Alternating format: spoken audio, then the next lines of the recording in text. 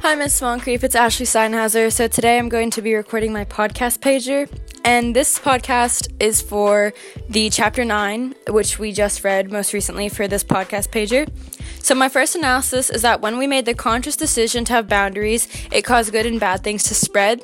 Some good things is that it caused countries to have to work more on their own and not rely on other ones. But some bad things that happen were that people often try to cross borders or certain boundaries we have, and that can cause a lot of political issues. My second analysis is that it's important to have certain political boundaries because it helps all countries to work on their own.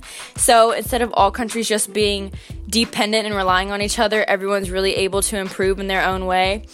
And it's really going to benefit everybody, which I think is super important.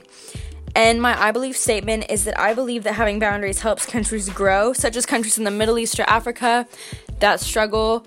I just really think that this is going to be an improvement for them, and them working on their own will benefit them in the best possible ways because everyone can't always be dependent on each other.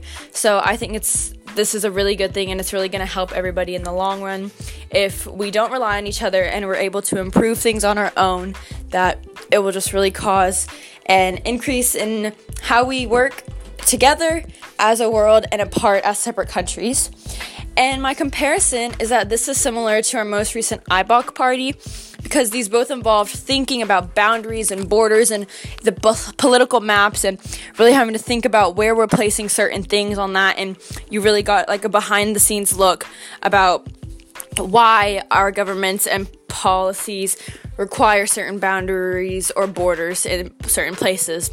And if this were to be a book cover, then I would make it black and white, and all of the borders between countries and states and provinces or whatever, they would all be super colorful, but the rest of it would be in black and white except for those borders, just to really point that out and show how many there are and the importance of them and all of that. And so this has been my Chapter 9 podcast, and remember that Chapter 9 keeps countries in line. Thank you.